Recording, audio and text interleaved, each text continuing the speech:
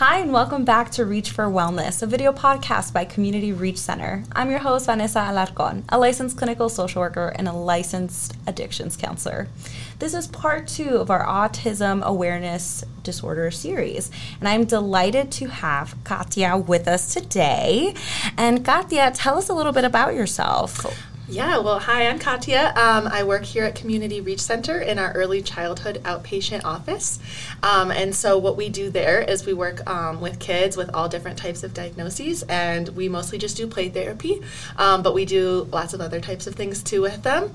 And yeah, I'm working on getting my license right now, but I am also a social worker. And so I just graduated about a year ago, and I have a lot of experience prior to grad school working with kids with autism. And so, yeah. Oh, that's wonderful. Well, yeah, go social work. We just did a social work episode recently. Nice. So with the early childhood services, what ages do you guys have in that program? Yeah, so I think it's supposed to be around 0 to 7 or 8, but right now we see kids all the way up till 12, actually. Just depends on need, and then actually when kids have a diagnosis of autism, too, we tend to keep seeing them just due to developmental delays and social needs and things like that. Oh, great. Talk to us a little bit about some of the treatment options that are out there for someone that's diagnosed with autism disorder. Yeah, so there's so many. The main one that's recommended by, the government and the state, and that's the most heavily funded, is called ABA therapy. And so ABA therapy is applied behavior analysis therapy. Okay. And so this one is pretty common, and it's pretty easy to get a kid started in.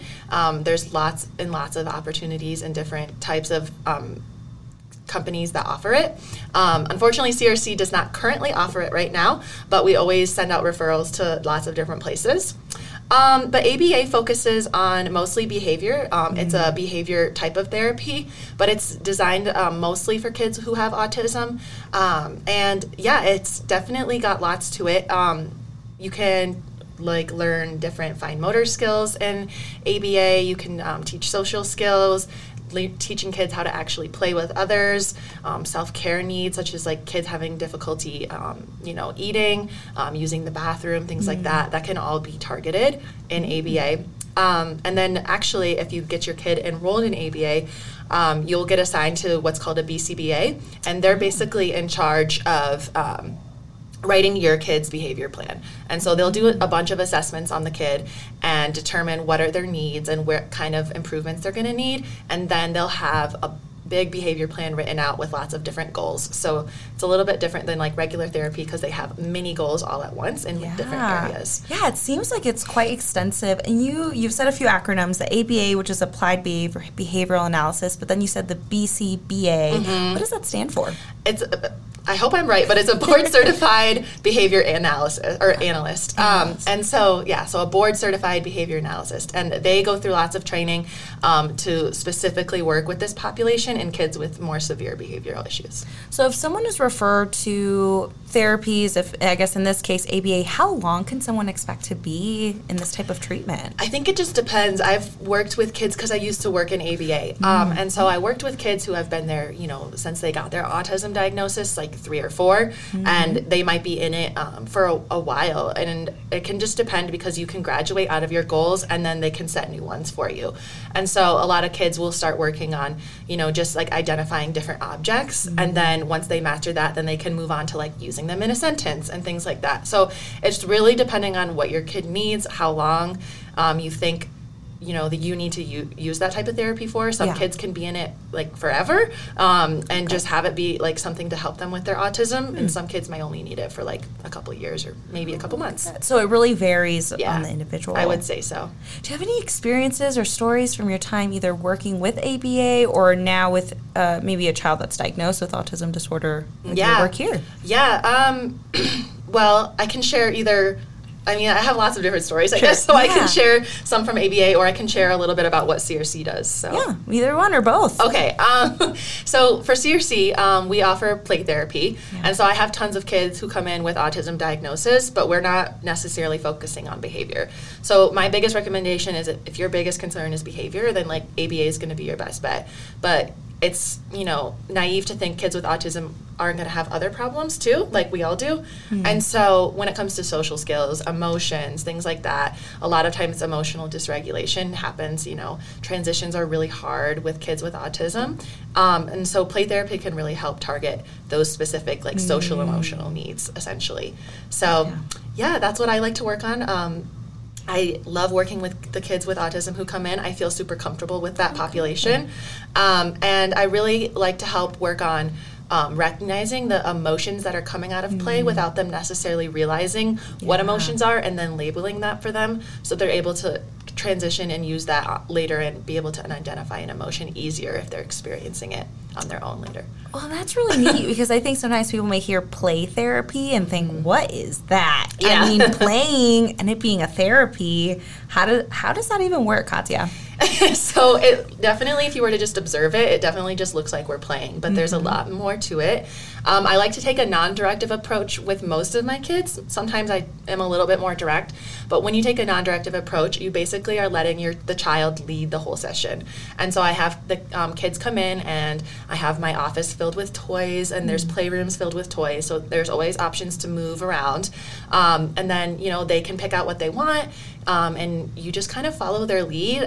Lots of labeling what's going on, lots of noticing sensations in your own body, reflecting those feelings for them. And it's really just like a practice of connecting emotions that come out of their typical language, which is play, and then helping them really identify that to themselves, including like bodily sensations, different emotions that may come up and things like that. So that's really neat. Yeah. I think some people would be really curious to see what it's like to observe. Yeah, it's definitely fun. I love doing it. It's definitely like my favorite type of therapy I've done. So that's very cool. So let's say there's someone diagnosed with autism spectrum disorder, and they're adults, and they may not, like, play therapy may not be developmentally appropriate for them.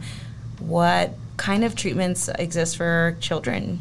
For adults that are no longer children. Yeah, I'm less familiar with that, to be honest, but I think that any type of therapy, just like with a regular outpatient counselor, and I know CRC offers that too, and then those counselors are going to be able to do more, probably like some CBT, some solution-focused things to just kind of get over some of those, like maybe things that they would be getting caught on, like in day-to-day things. So I would think that those types of treatments would be good. And honestly, people with autism are really not that different than us. And so a lot of the same treatments that you would use on anybody would work on someone with autism. I think that's something really great to highlight, because sometimes when we hear things that are new to us or different, we may think, oh no, this requires this very different thing. But I think what you're sharing is, there's a lot of the treatments that already exist that can be implemented or specialized for different types of diagnoses, like very autism spectrum disorder.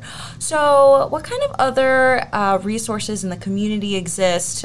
You mentioned a few times that, yes, we don't offer ABA here with CRC, but what other places in the community do? So I have a list. A couple areas here in the Denver area. So we've got the Child and Family Center of Denver. They offer lots of different types of therapy, but they do offer ABA. And then we have what's just called Colorado ABA Therapy. I would say they're probably pretty big. Rising Star Behavior Services is something that we connect with, and then Autism Hope Support Services is also another one. But besides ABA, we also can refer out to things like occupational therapy, which is also super common with kids with autism, along with other diagnoses. And so I know we partner with Rocky Mountain Occupational Therapy, and so I have sent tons of kids over to them, and they're really great. They're actually there's a therapist who works in our building and does OT. From them, so they're kind of partnered with us a little bit. But OT, which is occupational therapy, can be used for lots of different things, but with kids with autism, it definitely focuses more on the self-care, and also they're really good at doing the connecting body to self, and kind of being more aware of your surroundings, things like that.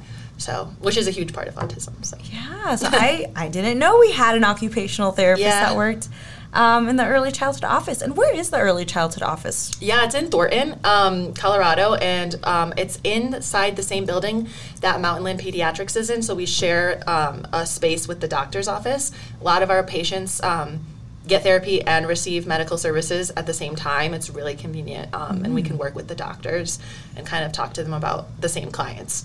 And that is at 8889 Fox Drive. And, great. Yeah.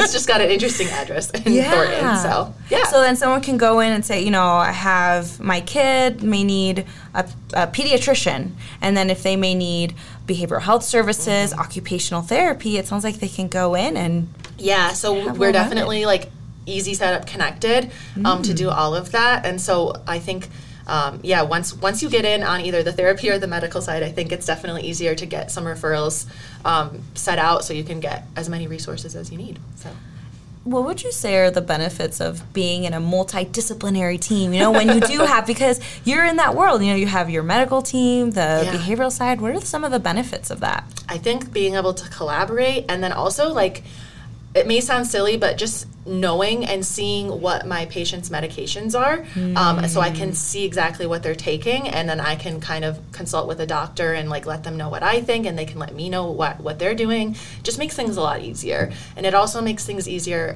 for our clients, because I have tons of clients who come in and do a doctor and a therapy on the same day, and so they can just come in and do both. So it works out. It's got its advantages and makes for a more lively office too. Oh yeah, I can imagine. I've never visited that office, but I can only imagine it being full of families and kids kiddos. And families, on both sides. So. Yeah, and toys everywhere. Toys are everywhere. So I actually just cleaned out our playroom because it was getting messy. Oh yeah, so. I can imagine. Yeah. So is there anything else we should mention before we wrap up today's episode? Yeah. So there was one last thing that was on my mind, just because I know it's pretty popular in the autism community, and that is animal-assisted therapy. And so, especially with children, and I mean maybe even adults too, it can be easier to connect to an animal than it can a human. And a lot of times with people with autism have some issues with social skills, and they can find it easier connecting, emotionally and empathetically with an animal than they may find that they can feel comfortable, even with physical touch with a human is easier with an animal. So things like emotional support animals, or even service dogs, if your needs are a little higher, can be super beneficial for people with autism. They can also help with things so a lot of things that I like to use animals for is teaching kids how to groom them and take care of them. That can instill confidence in people and actually be translated on later how to take care of themselves. And so I think animals can be used in many different ways. They can be used to set boundaries, respecting other people's emotions and feelings. It's a really good area to practice on. And then like I said, it's even really good for them to start, enjoying some physical touch if that's potentially an issue for them. And so I've seen lots and lots of kids completely become a different person in front of a dog. And there's a program in the Denver area called Freedom Service Dogs, and they go into schools and work with kids with autism and bring in a dog and kind of have a social emotional support group type of thing. And they teach lots of skills, and it's really awesome field. So yeah, that is so neat. I've actually never heard of that, so I'm so glad that you mentioned all of this. Yeah, there's lots of different ways to get involved with an animal, but you can either have it be your own pet, you can get a service dog, or find a group like Freedom Service Dogs offers. So right. Well, Katya, thank you so much for being here today and talking us through all of these types of treatment and services that we have. And I appreciate your time. Yeah, thank you so much for having me. Thanks for letting me share this. Sure thing.